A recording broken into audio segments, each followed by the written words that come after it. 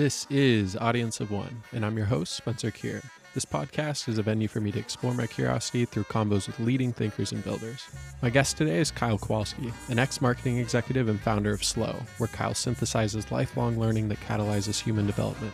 We talk about meaning crises, psychological development, ikigai, the birth lottery, agency, and much more. Please enjoy. My background, professional background, is in marketing. So I worked in the marketing and advertising industry for 10 years. And I kind of stumbled into that as a profession in the first place. So I actually went, through high school, I was actually focused on graphic design. My entire dad's side of the family, my dad's an industrial designer, but my whole dad's side of the family is in some type of graphic design, tons of cousins in graphic design. My best friend growing up is now a creative director. So that was kind of my world growing up. My grandma on my dad's side was a watercolor artist. I have aunts that are watercolor artists. So literally that was kind of like the water that I was swimming in growing up was all things kind of design. However, when I was in high school, I was up until 2 or 3 a.m. doing art projects. And I was like, okay, this isn't going to be a sustainable life moving forward. Once I get to college, I can't be, staying up all night doing art projects. So somehow that kind of transitioned into marketing. I don't have a conscious, even if I reflect on it, I don't really have a conscious, recollection of saying, oh yeah, marketing is what I want to do. I think it was more of probably a process of elimination thing of, okay, I don't want to do this. I don't want to do that. Okay. How about, business administration and marketing and things like that are kind of a catch-all. So maybe I'll just do that and see where it goes. So that kind of sets the ground for, at least one of the reasons why I think it was easier for me to quit my career when that time came was I don't even really know how I got into the industry in the first place. So over the course of a decade in marketing, I worked at 4 different companies, 3 for anyone who knows the marketing and advertising world, 3 on the agency side, 1 on the client side. And most of my background was in digital marketing. So that's kind of how I started. And then by the tail end of it, I had ended up on the client side. And I was leading brand strategy and marketing for a global apparel company. And that's really where the story kind of starts from a Slow perspective is up until that point. And I started at that company, my final job in my career, I guess, in mid 2014. So up until that point, 2007 to 2014, I had just, lived through kind of all of the normal stuff, hadn't questioned anything in the system. Hadn't realized my own socialization and conditioning. Everything was just playing out completely unquestioned. And then when I was in that final job, my boss actually got let go, I guess maybe about 6 months after I started. And the president of the company said, okay, you're now doing all of your job and all of her job. And good luck. We're backfilling the position, but good luck in the meantime. Well, anyway, this is now beginning of 2015. It took them 6 months to backfill the position. And those entire 6 months, I was working 60 to 80 hour plus weeks every single week, nonstop. And that's not uncommon in the marketing world to have these ebbs and flows of high hour weeks. But this was different because this was nonstop for 6 months straight. And I kind of just, up to that point, I kind of had always been one of those people that could just knock it out and do it. And there was nothing too big. I'd just like those art projects in high school, I would stay up as late as it took to do the work. And then I actually had a client in one of my prior jobs who called me a marketing robot and unbreakable, which at the time I took as a source of pride. I was like, yeah, throw anything at me. I will handle it. No big deal. But finally it did break me. And this was now late 2015 where I had what I consider a self-diagnosed existential crisis. And I've obviously reflected on this a lot over the years. Later this year, it will be the 8-year anniversary of that. 2015 doesn't sound like that long ago, but then once you do the math, it's like, oh, okay, that's about to be 8 years ago. But what happened was essentially what I think at least was the long hours finally caught up to me. You could call it burnout. You could call it being a busyaholic, workaholic. All of those things I think applied. But the main thing for me, I think, was that I did not find purpose in the work itself, which is ironic given the situation that I was in, because the apparel company that I was working for was over 100 years old, and they were in the midst of a brand reinvention. And meanwhile, I'm in the midst of an existential crisis. So it's just kind of funny how life works out and plays out like that, where, I'm getting paid to reinvent this brand, but I have no idea who I even am. So you're now in late 2015. And what I vividly remember was, my day-to-day life was go to work, come home, probably not work out, eat dinner with my wife, and then she would go to bed and I would get back online and I would work from 10 p.m. to 2 a.m. basically every night. And I had to do some weekend work and things like that, and that would add up to the 80-hour weeks and sometimes even more. But what I vividly remember was one night after this just typical normal routine, I was just staring at the ceiling of our bedroom and could not fall asleep. And it was like 2 or 3 a.m., just staring at the ceiling, could not fall asleep. And that's kind of when all the questions started of like, who am I? What am I doing with my life? Am I really here to sell people more $40 jeans that they don't need? What is my purpose? So all of those intrinsic questions of kind of like that self-inquiry thing from Ramana Maharshi, where, who am I? That's when all those questions really started for me. And since then, it's just been an ongoing journey of trying to figure that out, trying to figure out how and why to live. And a lot of things have happened in between there, but I ended up working in my career for another 2.5 years after that crisis. And believe it or not, those years were actually rougher than the crisis itself. The crisis itself lasted about 6 weeks, although you can't put an end on a crisis really, but it lasted about, like, the acute portion of it lasted about 6 weeks. The entire following year, all my free time was spent searching for purpose. If you would have seen my office wall at home at the time, I had that whiteboard paint up on the walls, and all 4 walls were covered in, trying to get to know myself and what is my purpose. I actually had the Ikigai diagram up on one of those walls. I haven't shared those pictures publicly, but I probably will at some point. But those were the initial stages. And this was all of 2016. And all my free time outside of work was trying to figure this stuff out for myself.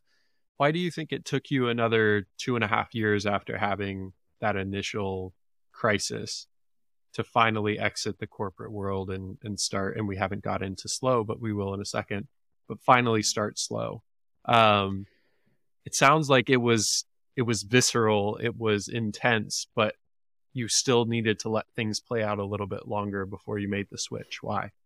Yeah. So the acute portion of the crisis, I think, was an acute dose of cognitive dissonance, of realizing, and maybe it wasn't, but I don't know. It was this kind of immediate realization in the crisis of the way that I'm living is not purposeful. But I didn't have any of the answers in terms of, well, what is purposeful? What does purpose mean to me? What is meaning to me? Like all of the answers. I had the start of the questions, but I didn't have any of the answers about my life or life in general.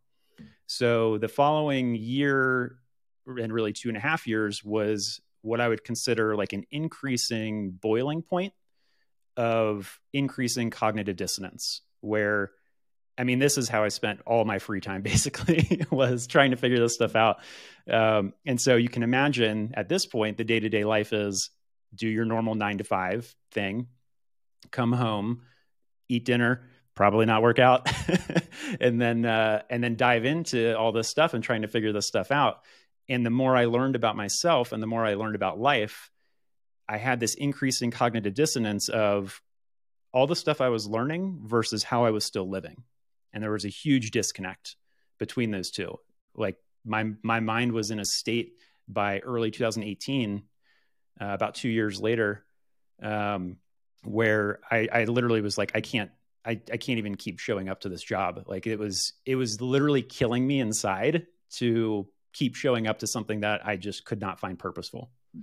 So if you could see my Google search history during that time, I mean, anything you could imagine, I had done a Google search for. But that was just kind of my natural response, was that this is a problem and I need to figure out my problem, kind of thing. But it wasn't until years later, really in the last maybe 1 to 2 years, where I started realizing oh, I was questioning everything about life and my life and everything like that, but I didn't question my own mind that allowed me to respond to the crisis the way that I did.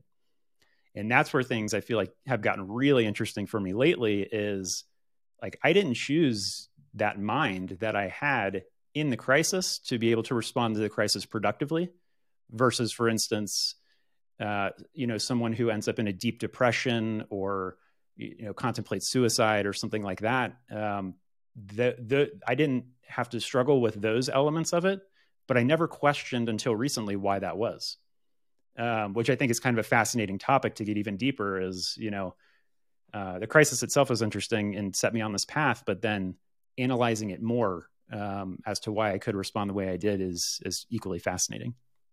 But also to no fault of your own, right? You didn't know what you didn't know. You didn't have those tools such that you could identify the source of your issues and kind of analyze it, do that introspection. It wasn't until the years of that Google search history later that you were able to reflect on that in the way you have more recently. Yeah, exactly. I think that's a problem a lot of people deal with today is they have that similar sense of dissonance. This is a conversation you and I had. We had a condensed version of this conversation on Twitter a month or two ago because I'm going through a similar thing where I think there's a disconnect between the things I'm doing in my quote unquote 9 to 5 and the things I feel drawn to do. And I think that's a classic conflict for people, but very few have the means of investigating that or the desire, frankly, of analyzing that thoroughly such that they come to this point, to this revelation. And I think that maybe leads us to slow, because in effect, that is what you're doing through this platform is you're doing a process of self-inquiry, but then also making your findings public. Can you talk more about slow and how you see that being more consistent with the way in which you want to be spending your time in life? Yeah, and to kind of give some background context on this, when I quit my career, I actually had two projects, entrepreneurial projects that I wanted to pursue, and this kind of ties back to the beginning. I think I've always had this entrepreneurial dream for as long as I can remember. I know for a fact that I started working on funny enough, a clothing brand or a lifestyle apparel brand back in 2009. And over the course of that decade, while I was actually employed, I got 3 trademarks approved. I had an entire website built on Shopify. I had 100 products concepted, and I had that graphic design background. But I wasn't a designer by trade, so I didn't have, because I didn't go to school to do it, and I hadn't learned all of the hard skills of design in my free time. I didn't have what it took to, keep that going. And even though when I quit my career, I thought I was going to divide my days up between that and I was going to run that and sell graphic tees and, whatever, things like that. But luckily, and this is another synchronicity thing of just how life plays out, my last job, actual paying job, was at a clothing company. And I saw the dark side of the fashion industry and how dirty it is and everything else. And so I lost the love for that, the love that I thought I had for it. And so I thought I was going to spend my days doing this, clothing brand project and then slow. But very quickly, I realized that was completely unrealistic. There's no way I could run these two things at the same time. And so I put that entire clothing brand project that I'd been working on for the better part of a decade on the back burner because I was more interested in slow. And I thought the world needed it more. And so I kind of just went all in once I realized, I had to have realized that in the first couple of weeks of self-employment of I can't run these two things. But that was kind of an interesting realization because even if I had been running the clothing project thing, I realized, oh, well, then I'm still going to have to spend all my free time doing all of this, self-inquiry stuff and learning about life and learning about myself and everything else. And that's just going to double my efforts and I'm not going to have enough time in the day to do both. So anyway, that's kind of some interesting background that most people don't know in terms of how I ended up going all in on slow in the first place. But I guess through trying to figure out purpose and the process that I used to do that, I realized that in order for this to be a complete hero's journey or for this to actually lead to self-actualization or anything else, that I had to share what I was learning. Because if I was just learning all this stuff on my own and not sharing it anywhere, then it's all just up here and in my head. And yeah, that'll impact my day-to-day life and the people that I interact with and things like that, but it won't go beyond that. So I realized that this needed to be a bigger thing than just what I was learning myself. Maybe other people were going through similar things, not to mention the entrepreneurial side. So I kind of combined all that stuff together, and that's what became Slow. And for the first 2 years of Slow, I didn't have any paid products on the site or anything like that. It was purely just learning and sharing. And that was it. And in order to enable you to spend 2 years on this without making a dime, you had to completely redesign your lifestyle around intentional living and in pursuit of purpose. Can you talk more about, and this is actually, as listeners will see as we go through this conversation, the kind of steps or sequence in which you outline information on Slow obviously mimics your own path in life. And so that first step was this intentional living piece. Can you talk more about how you redesigned your lifestyle and particularly your finances in order to enable you to spend more time on this and get to the place you are now? Yeah. So I had never heard of intentional living, as far as, at least as I am consciously aware of, until my existential crisis. That's when I came across concepts like slow living and simple living and voluntary simplicity and minimalism and downshifting and decluttering, and more recently, digital minimalism and all of those types of things. I had no idea, because again, I hadn't questioned anything in the system that I was living in for my first 30 years. So I thought everybody, did the lifestyle inflation thing. I thought everybody got the job, got the better job, switched to a higher paying job, got the house, got the bigger house, got the car, got the sports car, that whole hedonic adaptation, hedonic treadmill thing. I thought that was just the norm and that everybody did that. And it wasn't until I discovered all the intentional living concepts that I was like, oh, there are people intentionally living intentionally. And I had no idea that was a thing. So when I initially discovered it, I saw it as a means of escaping the life that I had created for myself. If I could get my finances down to a certain point, then maybe I could escape this purposeless career that I was in. So for me, it started as an escape. It's obviously evolved from that since then, but that's always kind of interesting to think about. And I think that's probably, like we talked about, the cognitive dissonance piece of, yeah, this seems to be like common theme of, people are working in one job or career, but their passions or purpose are actually elsewhere. And that leads to that cognitive dissonance. But Slow is named Slow because I discovered slow living during or slightly after my existential crisis. I like to say now that the SLOWW stands for an acronym of synthesizing lots of worldly wisdom. But it didn't start out that way. It was all about slow living and intentional living. So in terms of how that kind of coordinates with finances, everything, you realize that there's this contrarian path or alternate path aside from the lifestyle inflation path. So that's one part of it. The other part of it is that I've never in my life been primarily motivated by money. So even though I worked my way through the marketing industry and got promotions and things like that and made more money, it was not a difficult decision for me from a financial perspective to leave the six-figure salary behind, because I've never been primarily motivated by money. I've been primarily motivated by doing good work, which is its own demon in a way, because I realized that my self-worth was attached to my work.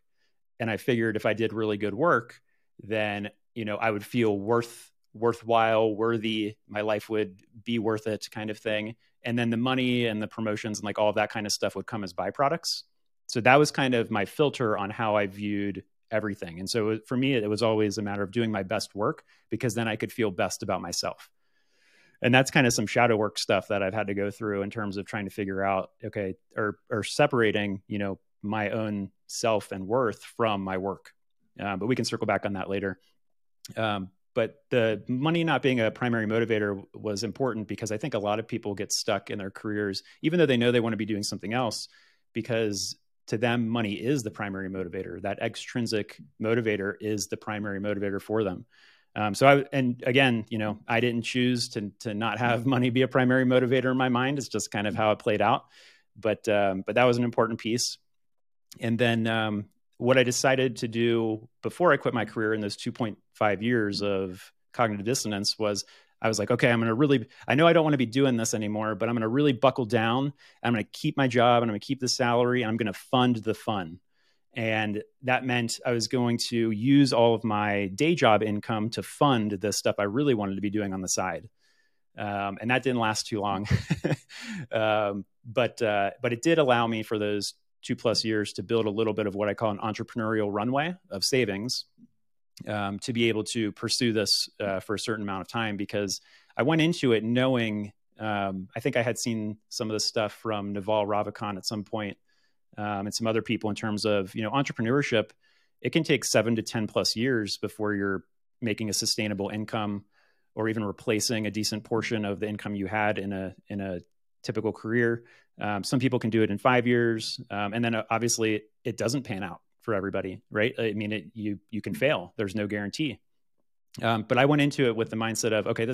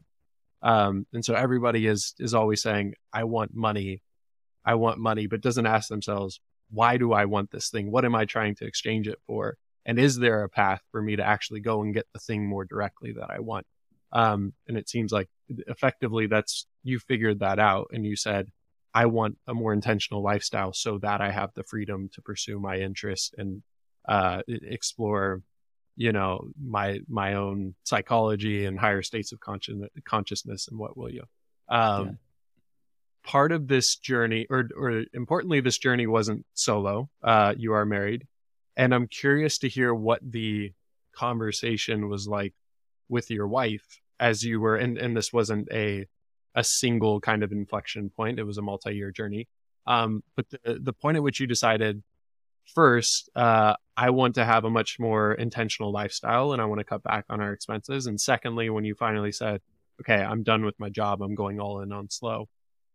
What was that conversation like? And do you think the fact that many people have dependents, have, pre-existing obligations, is a serious blocker to them doing something like this sooner? Yeah, I think it has been interesting and it has evolved because she will happily admit, if she were here in the room too, she would say, "Yeah, I was worried about you during your existential crisis." Again, not from really like the deep depression thing or anything like that, but more along the lines of, we had been married. Well, we will have been married for 12 years this year. So I guess in late 2015, during my crisis, it would have been about 4 years into marriage. um, she was worried about me during that time because she says because she had never seen me like that before. So that was eye opening, not just for me, but for her as well, in terms of, okay, something's different, something's going on. But she was right there with me the whole way, and has been the whole way this entire journey. And I think that's really important. There's a concept called transformative learning, where they talk about the importance of having at least one other person, whether that's a spouse or partner or close friend or whoever it may be, to be able to share this stuff with and have dialogue with and bounce things off of and things like that. And she was that person for me, and still is that person for me. So she's obviously a critical part of the support system for all of this. So she kind of witnessed everything through the crisis. I think it helps that she had her own crisis in a way. Hers was more extrinsic when she had hers. So 2 years after mine, she had hers. I call mine an extrinsic crisis. I call mine an intrinsic crisis. I call hers an extrinsic crisis because my questions were more about who am I? What's my purpose? Like kind of going in, whereas hers were more of like, what's the universe? What's the nature of reality? Like all this stuff kind of external to you. In terms of those types of questions. So they were a little bit different there, but I think it helps that she had her own version of a crisis because then she has that context as well. The quitting your career thing is not an easy decision. Even once it's clear and obvious, it's still not easy.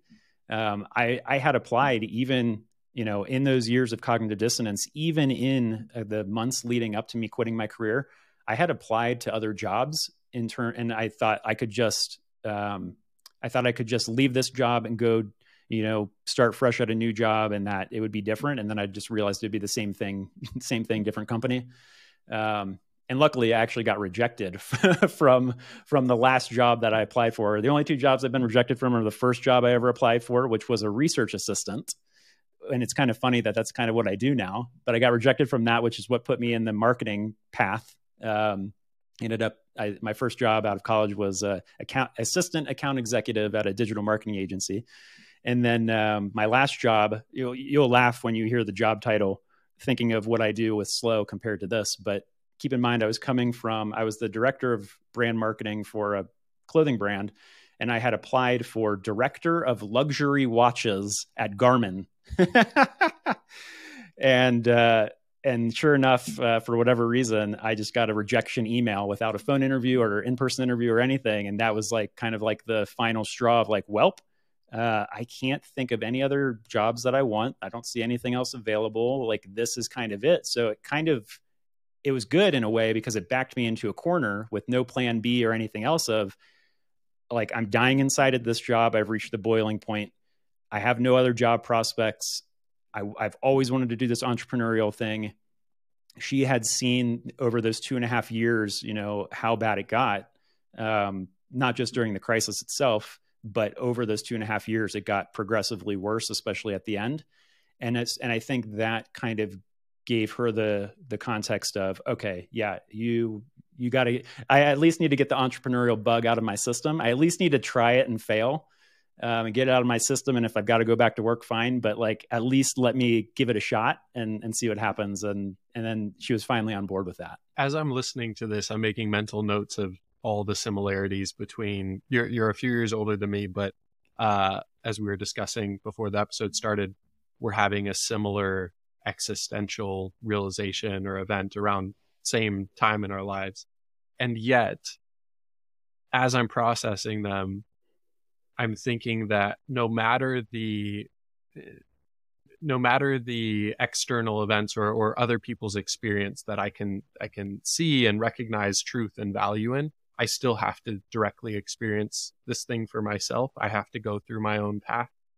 In your own journey, to what degree did uh, reading other people's accounts of a similar experience help you or accelerate you versus, as evidenced by your 2.5 years after having that initial existential crisis, you were still working?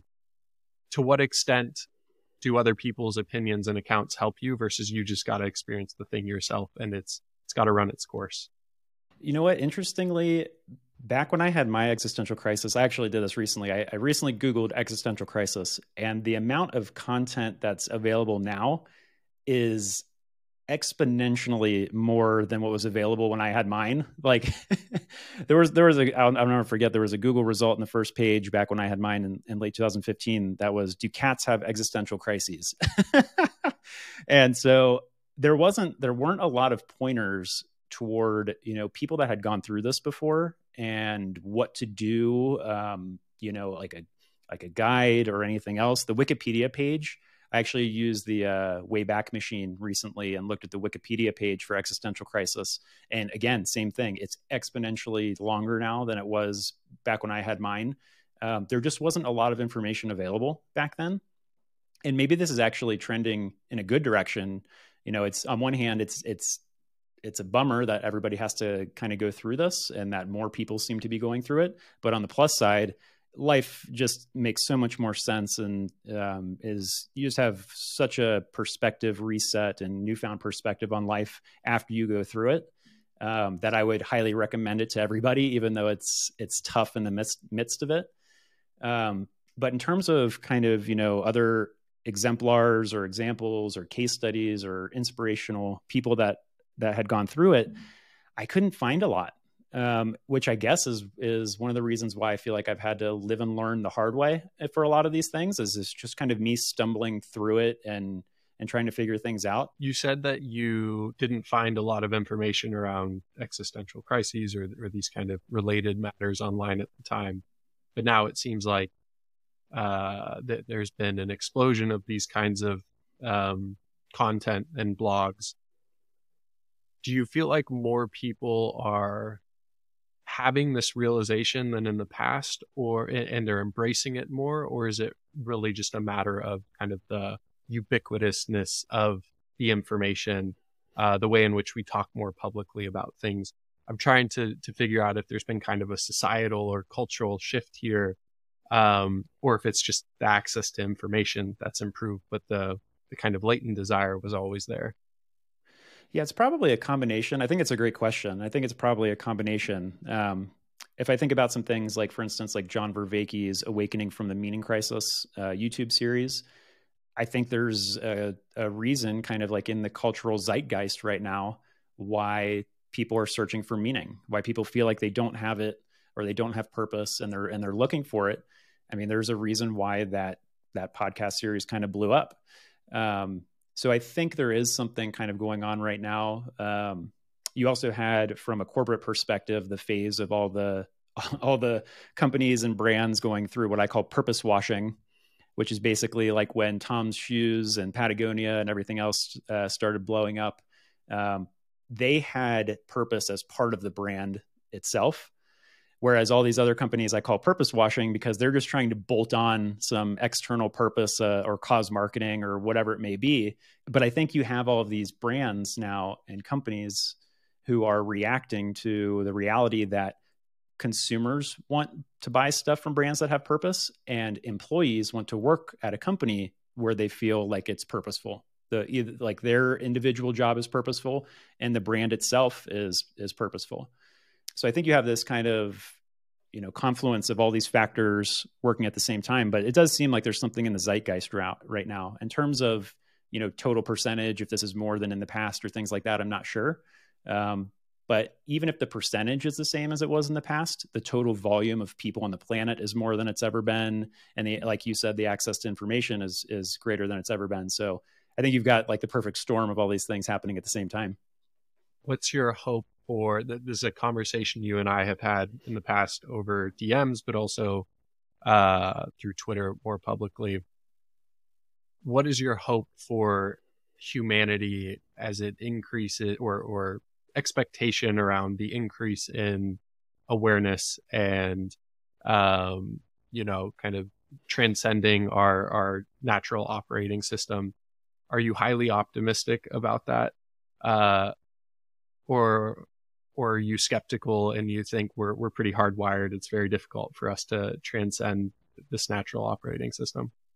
I would say I'm more optimistic than I feel like most of the people that I have conversations with about this topic. I do think that things are progressing. If you look at any of the psychological development theories, whether it's individual or collective, it does seem like things, and especially if you take the long haul of human history and where things have started, how they've evolved, how humanity has evolved. I think one of the things I always come back to is the book, The Lessons of History by Will and Ariel Durant, where they talk about that humanity progresses by the raising of the social, they call it the social pedestal. Another way to think about this could be David Foster Wallace's This Is Water. Like we're all swimming in this environmental water of our culture and the cultural zeitgeist and society and things like that. But when the water rises, all boats rise kind of thing. So I think it's one of those things where it's less of like, you're not going to have too many individuals who are just kind of going it alone and just doing it themselves. I actually think independence and self-created and things like that are misguided because we are a product of all these external forces outside of ourselves and everything's interconnected. But those are kind of some of the things that I come back to in terms of, I think the society itself and culture itself, when the tide rises in terms of psychological development, that infuses kind of all of everybody all around. And it's a slow rise though, right? It's not something that just happens overnight. But I am optimistic that it's happening.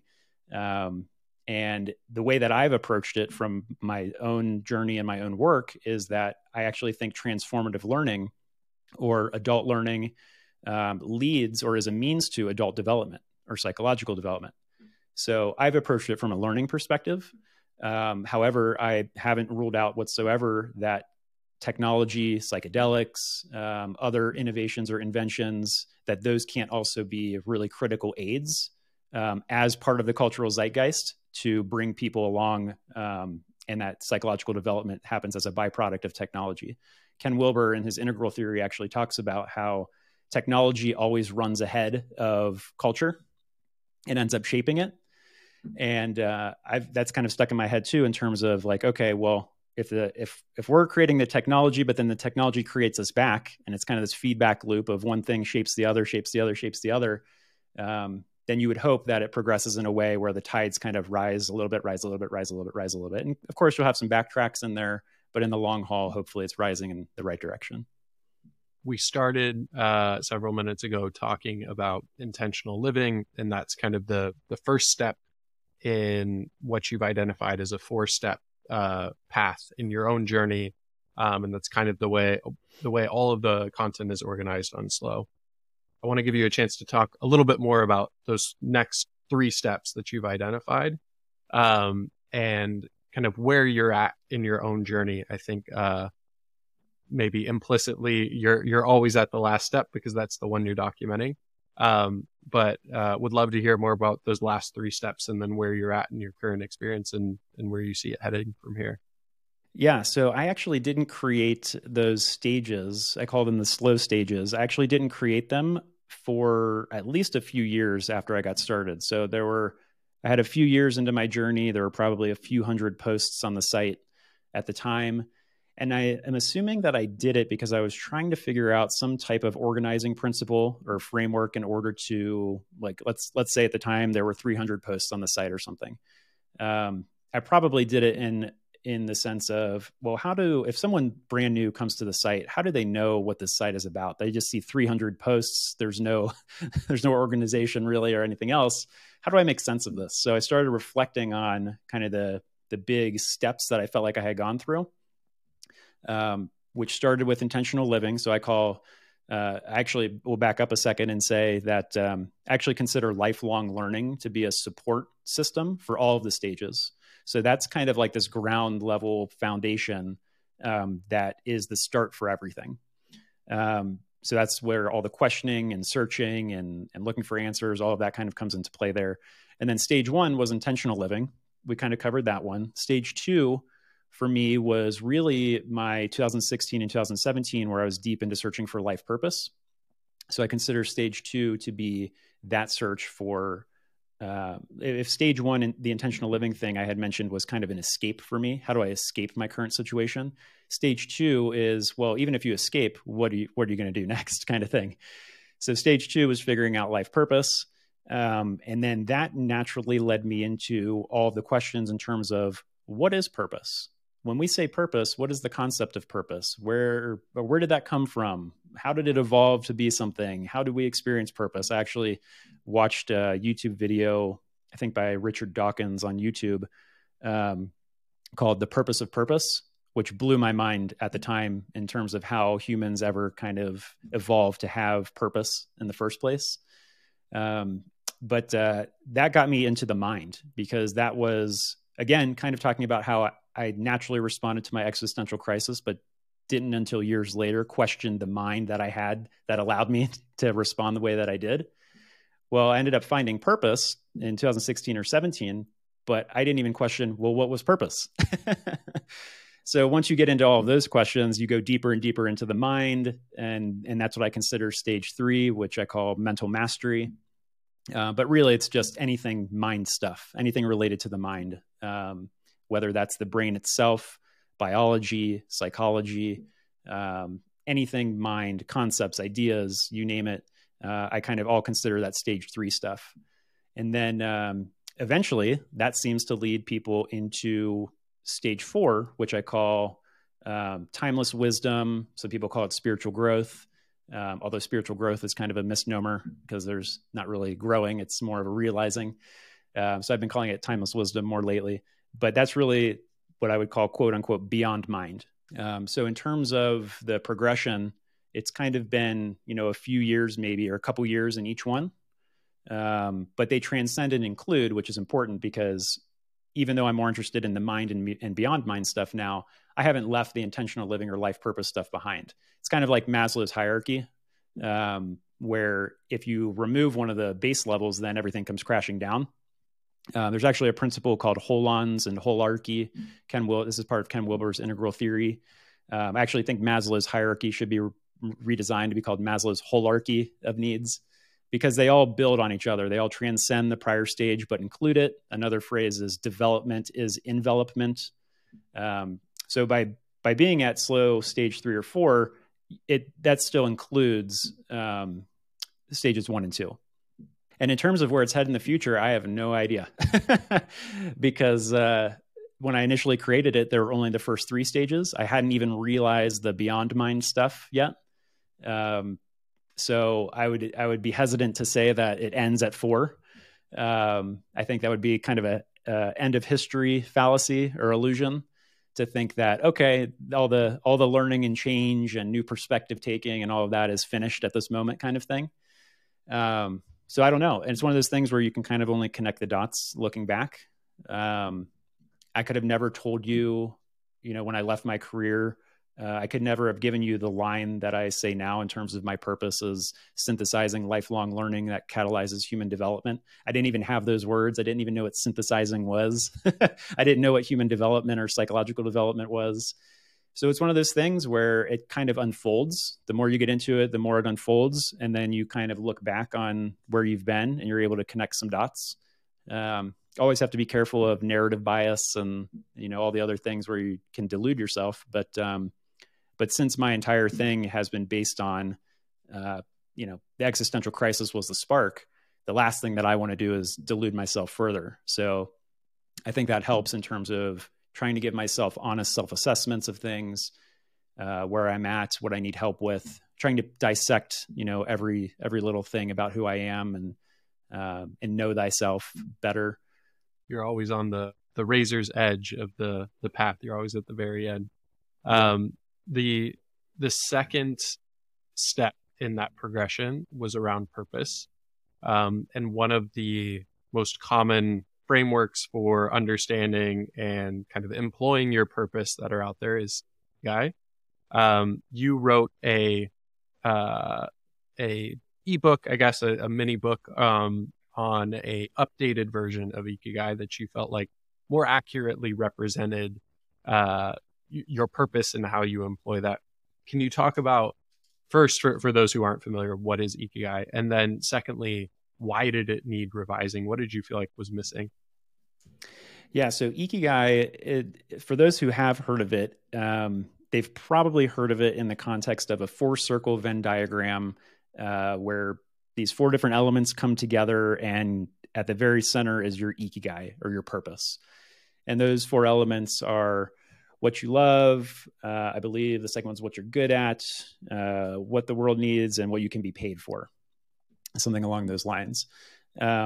And that's what I had hanging up, as I mentioned at the beginning of the podcast. That's what I had hanging up on my wall in late 2015 or 2016 when I was searching for purpose, was that exact four-circle Venn diagram. But naturally, once I started investigating it, I went deep down the rabbit hole. Again, because remember, I was just looking for everything purpose related that I could get my hands on. And once I started investigating it, I realized that the guy who created that four-circle diagram, he didn't have any ill intentions or anything like that. And I actually think he's done the world a favor by getting even just the four-circle meme into people's minds. But what he did was he took that four-circle diagram, which was in Spanish, and the center of it wasn't Ikigai, it actually said purpose.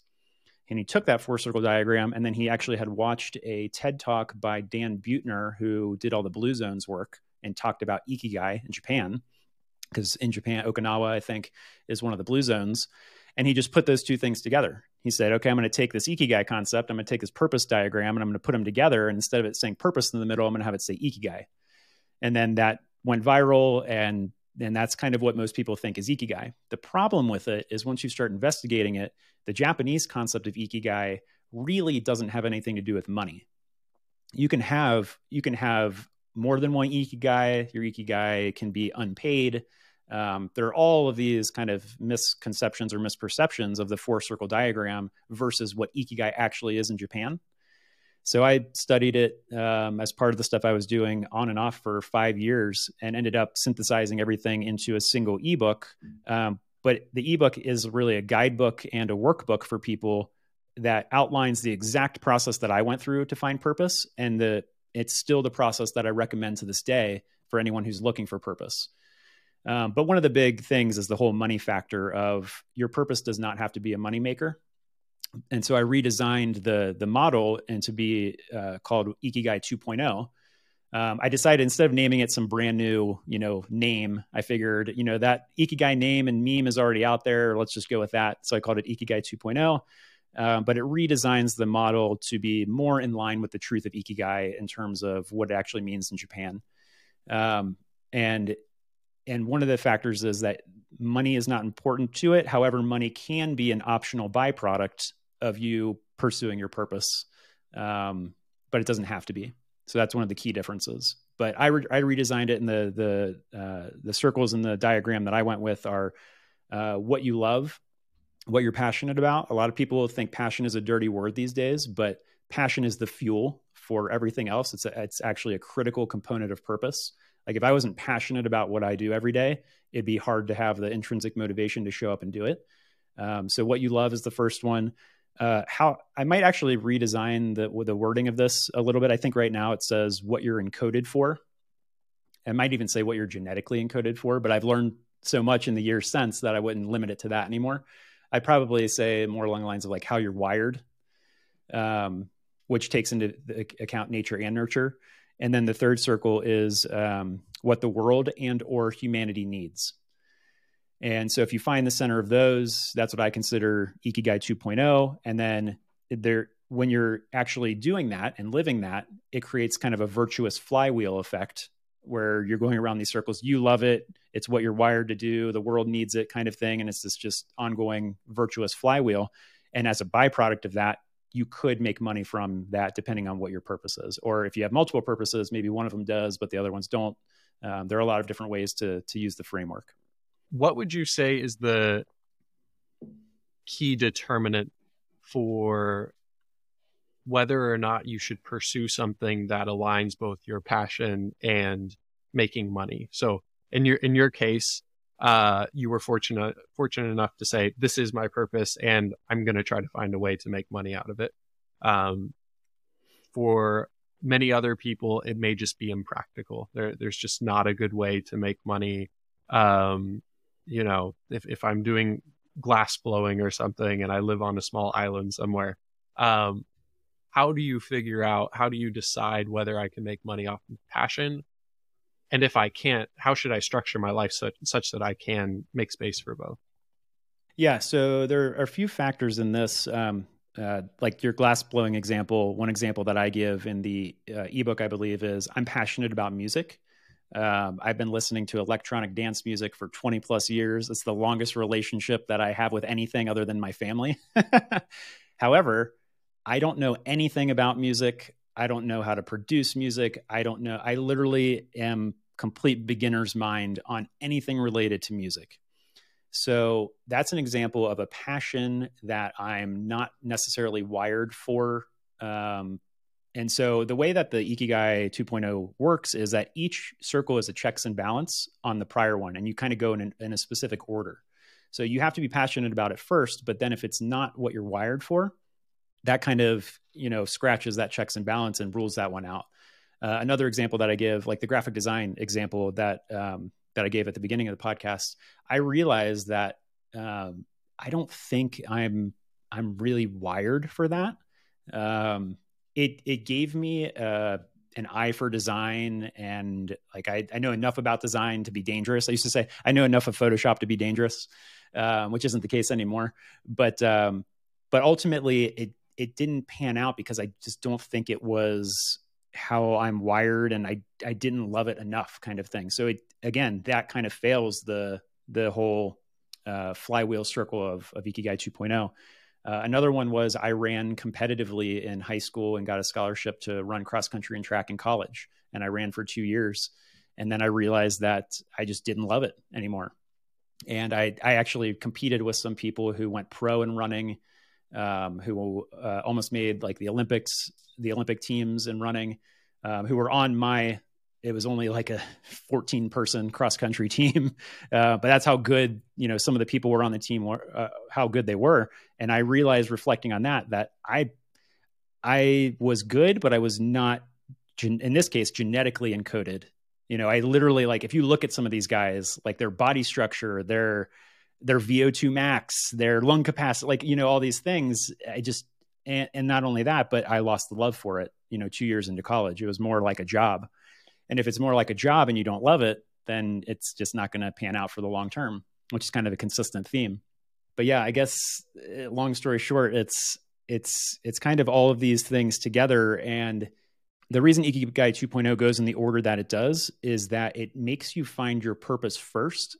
And then the money, the optional money byproduct thing is something that you figure out from the purpose itself. But it goes in that order. Instead of putting money first and then trying to force fit purpose to it, it intentionally goes in a reverse order.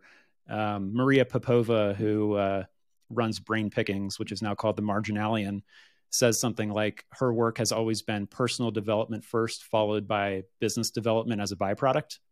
And I couldn't agree more with that, where it's figuring yourself out first and then figuring out the money piece as a byproduct of it. And if you end up going through the whole thing and you figure out that your primary purpose isn't going to be a moneymaker, that's totally fine. There are other options versus, entrepreneurship or side hustles or the gig economy or things like that. You can actually, once you have a better idea of your purpose, you can do what they call job crafting, which is you either stay in your career, but you look for a different job. You stay at your existing company, but you look for a different role within that company. You stay in your existing company and your existing job, but you craft it in a way that works better for you, that more aligns with your purpose.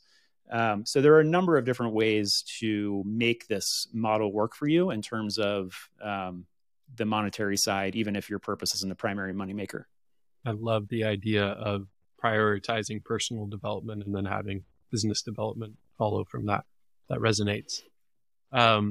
one of the key components of your modified ikigai is this idea you touched on a couple of times, your wiring, which is a combination of nature and nurture, your innate tendencies, but then also your conditioning and your environment.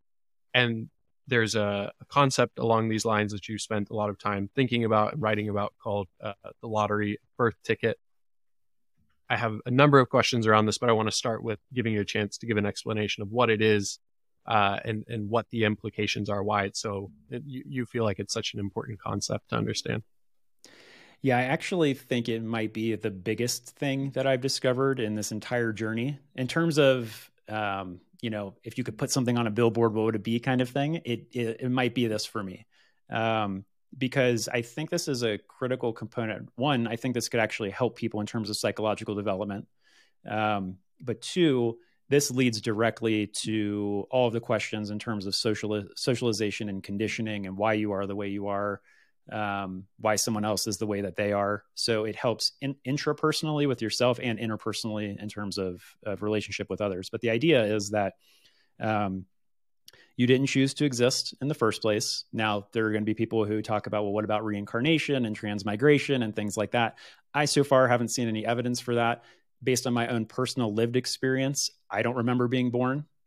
By the way, apparently there are some people who claim to remember being in the womb or being born or whatever else.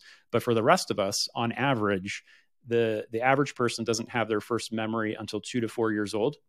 They actually call that childhood amnesia. And for me, and this is kind of, as I'm talking out loud, this is kind of the process that I do with anything that I'm learning, right? I'm learning something, I'm testing it against my own lived experience. If it aligns with my lived experience, it might give me words to articulate something that I couldn't articulate before, but kind of, felt like I knew in a way, but couldn't say in words before. That's when an insight aligns with what you already know tacitly, I guess. Or the things that I'm learning butt up against my lived experience and it is opposite or different in some way, shape, or form, in which case that is surprising or unexpected. And that leads to, a deeper dive down the rabbit hole of, well, why is that different? Is that how it is for most other people? Am I just this anomaly or vice versa? So you start investigating all these different things, but I'm kind of testing everything against my own lived experience. But the idea boiled down is you didn't choose to exist. You didn't choose or control anything about your nature. So you didn't choose a single cell in your body, a neuron in your brain. You didn't choose your genetics. You didn't choose your sex, your biological sex, your race, all of those types of things. And then you didn't choose or control any of your nurture either. So not only once you're in the world, but once you're being nurtured, you didn't choose your parents. You didn't choose your geographic location. You didn't choose your, at least initial education that your parents gave you. And there's actually some research on this, that if you're born into poverty or something, those children actually have a smaller vocabulary from their parents, which then impacts their educational opportunities and how well they do in school, which then impacts their job opportunities and the amount of money that they make and, everything else. So it's kind of this ongoing downstream consequences and implications of all of these things that you didn't choose or control from your nature and nurture. And what I call the strangest thing, and what really got me questioning on this last year, was the strangest thing to me is that, and you can validate this for yourself, right? And anybody listening can validate this for themselves. Like, do you remember being born? Did you choose any of your nature? Did you choose any of your nurture? If you had traumatic experiences growing up, it's not like you intentionally chose to have a traumatic experience. But that changes things biologically in your brain. I just read the book Live Wired by David Eagleman, so that's very top of mind right now. But, there are all these biological correlates to things in psychology in terms of what's actually physically changing in the brain.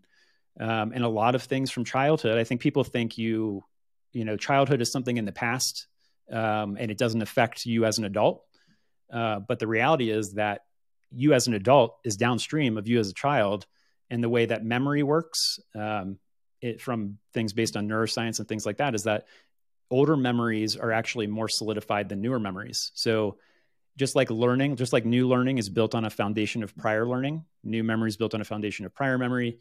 So it's not like you leave your childhood behind. It has lifelong consequences and implications.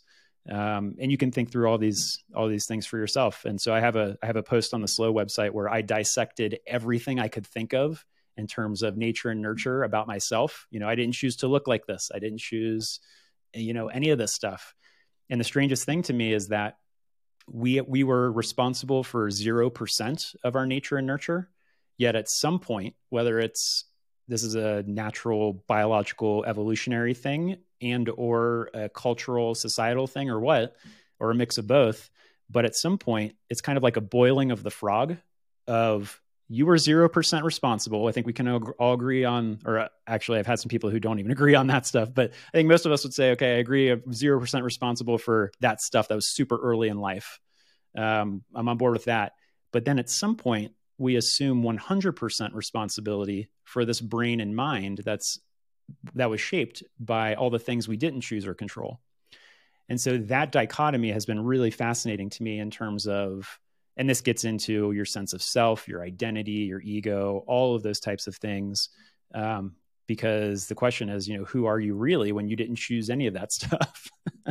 But the paradox is that you can't realize this until you don't realize you have an identity until you already have one. You don't realize you're socializing and conditioning until you've already been socialized and conditioned. So from a timing perspective, there's no way around any of this stuff. It's the order of events that have to happen.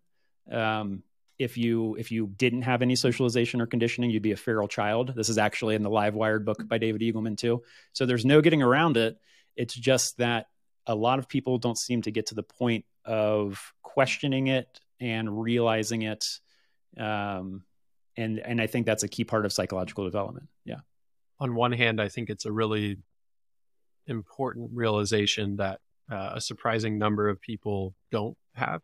I think it engenders empathy for yourself and for other people. On the other hand, though, practically, like, what are the implications here? How should this make us think and live differently, if at all? Yeah. So I've had countless conversations about this topic, and then the natural next step, which is free will conversation on Twitter, which has actually been really helpful to me because I suffer from the curse of knowledge thing, where the curse of knowledge says once you learn something, you assume everybody else already knows it. And that's one of my biggest weaknesses, where I'll learn something and I'm like, oh yeah, it's common sense to everybody else. Like it just assumed everybody knows it, whatever else. But through countless conversations on Twitter, I've realized that this is not how everybody sees the world. And of course it isn't, right? Because even me a year or two ago didn't know any of this stuff, didn't realize any of this stuff, didn't have awareness of any of it. But in terms of the implications, I actually read a really good book. I've only read part one of it, but it's called Creating Freedom by Raul Martinez. He has a great TED Talk. He actually has a Lottery of Birth documentary too. I actually think the TED Talk is a better version and more condensed version than the documentary. But he's really what opened my eyes to a lot of this stuff. And in his part one of his book, he goes through a lot of the implications in terms of once you realize this stuff. And the way that he realized it was he was walking home from school one day, I think when he was younger, with a friend who was raised really religious and who had certainty in terms of this is how life is. I know because my religion tells me, kind of thing, all of that type of stuff. Whereas I'm not sure if he wasn't raised religious at all, or if it just wasn't strictly enforced or strictly conditioned in him. But he had this aha moment when he was fairly young, I think, or maybe it was his teens. But he had this aha moment of, oh, if I had been born as my friend, I'd be saying exactly what he's saying. And if he were born as me, he would be saying what I'm saying. And if any of us were born as someone else, we would be able to see the world through their eyes. We'd be able to understand their experience, why they do what they do. And once you kind of get all of that, that's what leads to your point of it's really unconditional and universal compassion and empathy in terms of putting yourself in someone else's shoes. This is kind of it. It's like until VR, or maybe something gets to the point where you can actually live in terms of someone else's experiences, this is kind of, as deep as it gets. But a natural response is you can't have hatred anymore because it just doesn't logically make sense. It leads to compassion. And then everybody gets to the ideas of, well, what about criminal justice system and criminals and whatever else? And the idea is that, of course, we still need to remove dangers from society, but it makes you question whether or not there should be ultimate blame placed on them for a brain and mind that they didn't choose. That's like, it's not a mutually exclusive thing. You can not blame the person, but still deal with the consequences of this person's a danger, and therefore we need to remove them from society. It makes you question retribution versus rehabilitation. So instead of like a punishment mindset, and the punishment mindset is because you're to blame, right? In the free will scenario, you did it, you're 100% responsible, you consciously chose to do it, it's your fault, no one else's fault. That's where retribution and punishment make more sense, versus once you start getting into biology and neuroscience and seeing some of this stuff, you start to realize that, oh, maybe rehabilitation, to the extent that one can be rehabilitated. And this is where, again, some of the psychedelic stuff and research on that front come into play, because if you can have profound biological changes in the brain, that affects the psychology then. So all of those kind of societal implications come into play. But I get a lot of people who come up with the false dichotomy of, determinism versus free will. And, well, if there's no free will, then it would basically be like the purge, and everyone would just, use it as an excuse to do whatever they want. But the idea is that it's realizing all of this stuff isn't a belief that you hold in the level of your mind, right? It's not believing, oh, there's no free will, I'm going to take that belief and now I'm going to act according to that belief. It's a realization and an understanding. And once you, again, Raul Martinez says something along the lines of, and this is kind of how I define responsibility now, which is to acknowledge that we're not ultimately responsible is kind of the epitome of taking responsibility. And once we realize the effect the world has had on us, we can then affect the world. So it's this idea of, we need to acknowledge that we're not ultimately responsible, and then we can take responsibility. Until someone realizes their socialization and conditioning, it's tough. It's tough to have those conversations, because they're just taking this stuff as ideas and beliefs and butting it up against other ideas and beliefs they already have. And then you're in a battle of confirmation bias and just ideas and mind stuff versus actual realizations and understanding and more holistic perspective taking and things like that. But and I think that's the other implication of this realization. You focus mostly on the kind of external or interpersonal realization, which leads to empathy for others. There's also an intrapersonal implication, which is, if I was largely not in control of the person I've become, I need to go and investigate those things and tease out what is actually quote unquote me versus was conditioned or kind of out of my control. But what you just alluded to can be a blocker to that. If you were looking at that through a lens of existing ideologies or frameworks, it prevents you from even getting there. I do want to take this conversation to the next step, which you already brushed up against, which is this question of free will or agency. What is your take on the degree to which we have agency and free will, and does it even matter at the end of the day? Yeah. So I'll start with the mattering perspective, because that comes up a lot. And that was my reaction, right? I mean, ask me 2 years ago and I'd say, well, what does it matter if we have free will or not? Because we're just doing what we're doing anyway, and it wouldn't change anything. That was my perspective as of 2 years ago. Now I believe that it's critically important, and it actually changes everything, not only about ourselves and how we interact with ourselves and how we interact with others, but how society is designed. So I recommend that everybody investigate it for themselves. I've learned the hard way, again, through countless conversations on Twitter of denying free will or saying there's no free will or anything like that. It's a very touchy subject for people. So instead of, giving a definitive answer or a binary yes, no, or anything like that, I would just say that, people investigate it for themselves. For me, and the other thing is, people think it's very limiting. If you don't have free will, then it's very limiting. Whereas I've found I won't say there's no free will because I'll just let people investigate it for themselves, but I'll say I've found the lack of my free will in terms of all these things I'm realizing and discovering. I found it liberating. So it's actually the opposite of limiting, it's liberating. And the idea, again, is that once you have awareness of something, it changes your relationship with what you're aware of. So once you're able to, for instance, this is very clear, once you're able to view your mind as an object, this gets into subject-object relationship, which is big in spirituality, but it's also big in psychology. Robert Keegan's theory of adult development is what really clicked for me last year in terms of how this works. But his idea is the subject of one stage of psychological development becomes the object of the subject at the next stage of development. That's kind of a mouthful, but the idea is that the clearest example I can give is that at one level of psychological development, you think you are your mind. Your thoughts are you. If someone attacks your ideas, they're attacking you. You are synonymous with your mind, your thoughts, your emotions, everything else.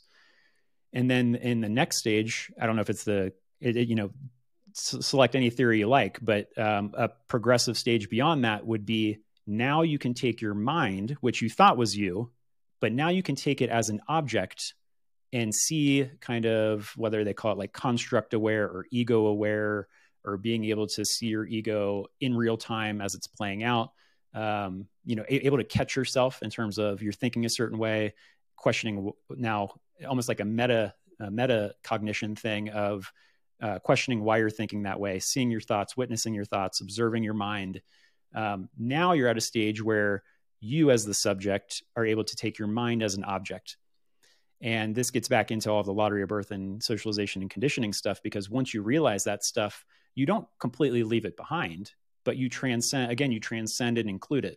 And by being aware of it, it changes your relationship with it. So for instance, I'm very aware I didn't pick my personality type. I didn't pick to have, the work ethic that I have, or the determination or discipline or grit, or like all these other things that I have. But I'm aware of them now, and I can use them in a different way because my relationship with them can change based on being aware of it. Whereas before, if you're not even aware of it, then you can't have a relationship with it. So all in all, I think it's a good thing. Is the malleability of it through awareness does that contradict our lack of free will? Isn't that a case to the opposite? So again, I try to ground a lot of this stuff just in my personal lived experience. And I recently was thinking about, if I reflect on my life pre-existential crisis, for instance, so pre-existential crisis, this is back when I was in the system. Just if I look at that, I was basically executing my socialization and conditioning. I mean, looking at it now, I would say that was me as a product. I hadn't questioned anything, right? So how could it be anything other than me just executing all of those factors? And it's an amalgamation of countless factors, right? I've just named a handful of them. And we'll never be able to pinpoint every single one and put them in time and everything else. So it's obviously all this stuff is way more complex than we can put in words. But when I look back on that, I would say, I feel like I have more sense of agency now than I did then. So it's almost like a comparison thing. The sense of agency is greater now with increasing psychological development. That seems to be a factor because you're taking more and more holistic perspectives on things. You're able to view yourself not just as this like individual and everybody else is out there external and other. You now view yourself as, part of the species, and you can take a holistic perspective on life, and things just seem to get bigger and bigger and bigger and bigger in terms of, like Ken Wilber talks about, like egocentric to ethnocentric to world-centric in terms of how your perspectives grow. That doesn't mean you leave the egocentric ones behind necessarily. It transcends and includes. But in terms of agency, and there's also, I've actually been looking into this more because I want to understand how we got here evolutionarily from the sense of free will, the sense of agency. They also call it volition. And so there actually is some research out there that people are doing in terms of, well, where did the sense of agency and volition come from? Why did we evolve to have it in the first place? Taking these different perspectives on it is interesting because a lot of times you can get stuck in your just single subjective view on the world. And so looking at things from either a societal perspective or a science perspective, almost like a third party viewing yourself, all of those perspectives are interesting to take and give you a new look on whatever you're studying. But I'm not sure if I answered your question completely, but in terms of agency, I guess I feel like I have a greater sense of agency, but I also feel like I have a greater insight into all of the factors impinging on my agency. So it's kind of a combination. So you don't think free will is binary? Either we have it or we don't. It seems like they're like, almost if you picture a slider on your phone, it's like you've got a little bit of wiggle room at the end of the spectrum. Is that a fair characterization? Because I'm still trying to reconcile the idea that if you are aware of your conditioning or your quote unquote lottery ticket, and you are able, the entire reason you're doing slow and kind of doing this introspective journey is because you believe to some extent that you as Kyle are malleable, or else you wouldn't be doing it. And so I'm trying to reconcile those two ideas. Yeah. And as you can probably tell, this is kind of on the bleeding edge of the stuff I've been learning about and thinking about really over the last year. And I would, I humbly admit I don't have all the answers. And I think it's best for people to investigate it for themselves. But I don't know yet how to think about the sliding scale thing or free will as a spectrum or whatever else, because I feel like I have more agency now than I did in the past, but I still wouldn't call it free, if that makes sense. And a lot of people get hung up on this determinism versus free will thing, which I consider a false dichotomy, because my understanding is that determinism will probably be proven false at some point. And even deterministic systems, from my entry-level understanding, is that even deterministic systems are unpredictable after a certain amount of time. So so that's why I consider the free will versus, people think it's got to be free will or it's got to be determinism, where I consider it a false dichotomy. It's probably not determinism, but you still don't have complete free will. And of course you don't, right? Because again, if you didn't have any socialization or conditioning, you'd be that feral child. And there's no way to bypass all of that stuff that just has to happen to unpack a brain in the world through environmental experience. So it's much more nuanced than I feel like people give it credit for. And I feel like, again, it's this weird paradox, but I feel like learning all of the limitations and lack of free will that you thought you had before is actually a liberating thing. But again, if people don't investigate it for themselves, that's where they get hung up, because they're like, oh, so you don't believe in free will, and let me butt that up against the ideas in my head, which are that I have free will and therefore you're wrong and whatever. So it just becomes an idea game and a belief game versus no, like, do the deep investigation and like figure this stuff out, validate it for yourself kind of thing. But for me, it was a combination of three big factors. I call them the holy shit moment for me. I have a premium post on the site about this, but the idea is that the first one is conceptual, the second one is experiential, and the third one is scientific.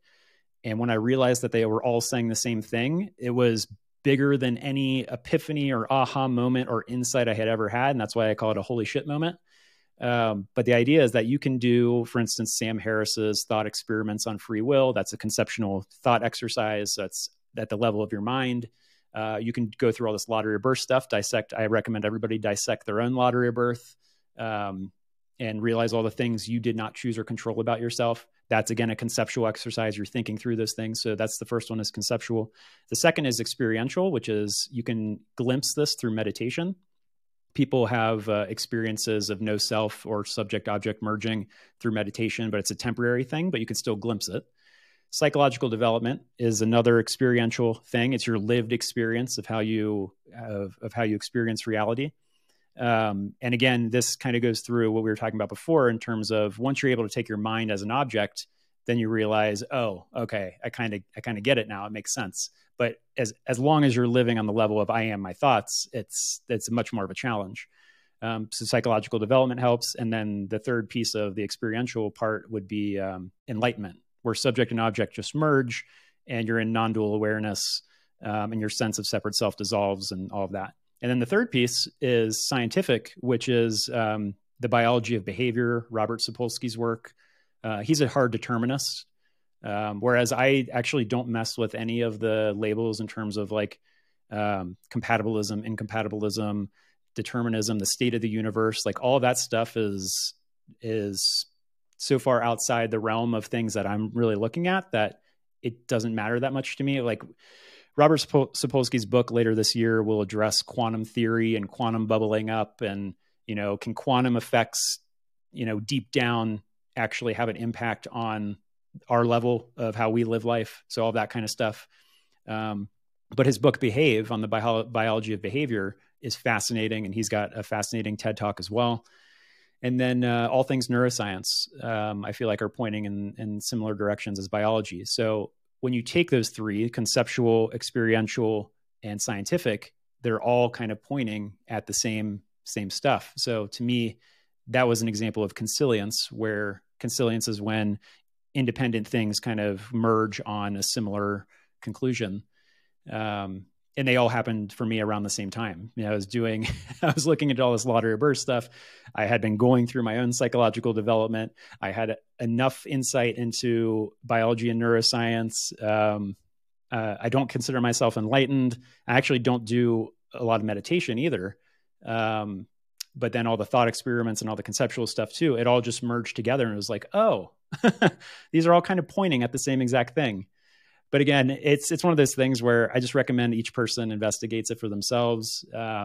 It's fascinating. I think it's well worth anyone's time and energy for those who are genuinely interested in it. And I think you'll find that it's not limiting. It's actually liberating. I think that's an excellent stopping point. And importantly, for the record, I didn't try to repeat that question to antagonize you. I think it is me attempting to work through that with you as well, because it's something that's on my mind and I don't have an answer to. I hope it's a good example of, it's a perfect example of, I don't claim to have all the answers figured out. I'm figuring this stuff out just like everybody else. And this is kind of the bleeding edge of where I'm at. And I wouldn't be surprised that all the things I just said, I think are just, wrong in a year or two, but that's kind of how it works. Right. You don't know until you're looking back on what you thought previously. So yeah, we'll have to do this maybe on like a recurring basis so I can point out all the ways I was wrong. Yeah, well, actually that is maybe my final question. Although you only know your path in hindsight, you have a compass and intuition that's guiding you on this path. Where do you feel like it's taking you? What are you seeking? I think, and maybe I'll project based on kind of the 4 steps that you've already outlined. It feels like it would culminate in either, and maybe someone of higher consciousness would argue that this is a false dichotomy, but it would culminate in some kind of sense of unification with reality, with the universe, and or transcending the mind itself, which feels like heavily related or intimately connected to the stage in your journey you're at currently. Where do you feel like you're being taken? Yeah, in terms of what I'm seeking and where I feel like I'm being taken, I guess from a seeking perspective, again, this whole thing started out with trying to escape my career and finding life purpose. So that's what I was seeking initially. That's what got me started, seeking answers to all the questions that I had. In terms of what I'm seeking now, I guess it's a little bit different, because what I've learned is that everything you learn is interconnected with everything else. And so by pulling on one thread, you end up being led to another thread, to another thread, to another, in this giant, web or network of everything interconnected. And so now I feel like I'm more kind of going with the flow and letting my curiosity unfold a little bit more versus seeking anything in particular. I can't think of a specific thing right now in terms of, escaping or finding purpose, a specific thing right now that I'm seeking. So it's more of like a following curiosity type of thing. Like I'm more interested, like where does all this go? If I keep pulling on stuff, like where does it go? And then in terms of where it's headed, that's where, I just don't know. Like I said, I didn't initially have a stage 4 because I didn't even know there was a beyond mind type of thing. If you look at psychological development theories or spirituality or anything like that, it seems to go towards some type of unitive stage or enlightenment or something like that. But at this point, I'm not qualified to speak on those subjects because it's just it hasn't been my lived experience yet. So I guess all we can really do is just watch it unfold, and life is just happening. It's funny too, because I had a post that I posted on the site like 2 or 3 years ago, one of my initial premium posts, I think, about the question was, do you live life or does life live you? And this was pre me learning about any of the lottery or birth stuff, subject object relationship, enlightenment, free will. I hadn't learned about any of that stuff. But reading that post now is a completely different experience than when I actually wrote that post a couple years ago. All of the stuff makes much more sense now than it did at that time. And that's kind of what I've seen as a recurring theme, is that things aren't necessarily chronological or linear. Coming across an idea might just plant a seed in your mind, and that seed may never develop, or it may germinate over years before it blooms or blossoms. And you just don't know until it happens. But in terms of do you live life or does life live you? It's an interesting thought experiment, and kind of plays into all the other topics we were talking about. I think that's one of the central questions and ideas I'm dealing with at the moment. This single term I keep coming back to is surrender, the idea of surrendering. I mentioned this on a recent episode, but Jed McKenna has this quote, "Release the tiller." I I see that as me sitting out in a small lifeboat out in the rocky seas, me thinking that I can control my own. This ties into a conversation about free will, but is maybe looking at it from a different angle. I see myself sitting out there in the lifeboat, rocky seas, thinking I control my destiny with this little boat and this little paddle, and I'm going to fight like hell to get where I want to go. But also I'm out in the middle of the water. Where am I going? And I think maybe the more I agree to surrender or actively surrender in my life, it feels like the more life flows and is more natural, and the more things come to me. But it's only possible to see that in hindsight. It's very cliche to say, things always happen for a reason. But maybe that bit of wisdom exists because there is truth in it. And so, that's a very fundamental idea I'm wrestling with week in, week out.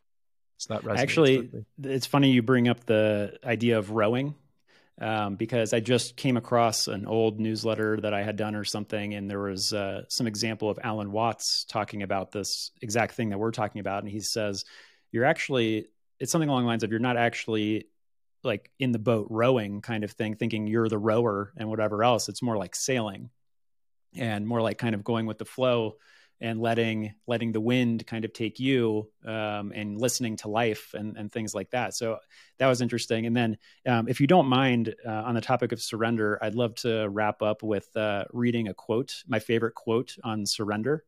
Please. It's a little long, but it's worth it. It's the best definition of surrender that I've ever come across. And it's from Michael Singer. All right, here we go. All right, so this is from Michael Singer describing what it's like to live from a place of surrender. So the rest of this is a quote. He says, "If we pay attention, we will realize that every moment around us, there is a world that we do not create, that's been there for 13.8 billion years, and there are trillions of cells in your body that are doing what they're supposed to do, all of nature, everything. And you wake up and you realize, I'm not doing any of this. I didn't make my body. I didn't make my mind think. I don't make my heart beat. I don't make my breath breathe. Yet I have this notion that I have to make things happen. Yet all throughout the universe, things are happening everywhere and I'm not doing them. So why exactly am I the one that's in charge of what's unfolding in front of me? And what you realize at some point is that you're not. That the moment in front of you that's unfolding is no different than all the zillions of other moments that aren't in front of you that are unfolding in accordance with the laws of the nature, the laws of creation. So you start to practice saying, I don't want to check inside of me first to see what I want and what I don't want. I want to pay attention to what the universe is creating in front of me, just like it's creating everywhere I'm not. And let me see how I can participate in that, be part of that, instead of interfering with it from my desires and my fears. That's living from a place of surrender. Beautiful. I think that's an excellent stopping place and culmination of this conversation. And I think this won't be the last conversation you and I have on this podcast. So thank you so much. We also went 30 or 45 minutes over, so really appreciate your extra time. Thank you, Kyle. Yeah, thanks for having me, Spencer. Let's do it again soon. Awesome.